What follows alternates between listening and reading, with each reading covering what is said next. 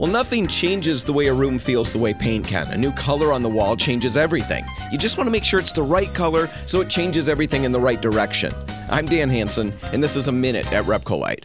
Now, we've been talking about some tips and tricks to employ when working with color in your decorating. Here's another one. When you're looking at a color on a paint chip, grab a sheet of white paper and then set it next to the color that you're thinking about. Colors on a color chip are usually surrounded by lighter and darker versions, and often our brain is tricked into thinking that top color on the color chip is almost an off-white. However, when we hold that chip up to white paper, we realize that even that first color, the lightest one on the chip, is really strong. And that helps us put the color that we're thinking about, the one 3 shades down on the chip, into perspective. Comparing your intended color to white will help you determine how much color really is in there, and that will help you make better decisions. That's one trick. We'll talk about more tomorrow. I'm Dan Hansen, and that's A Minute at Repcolite.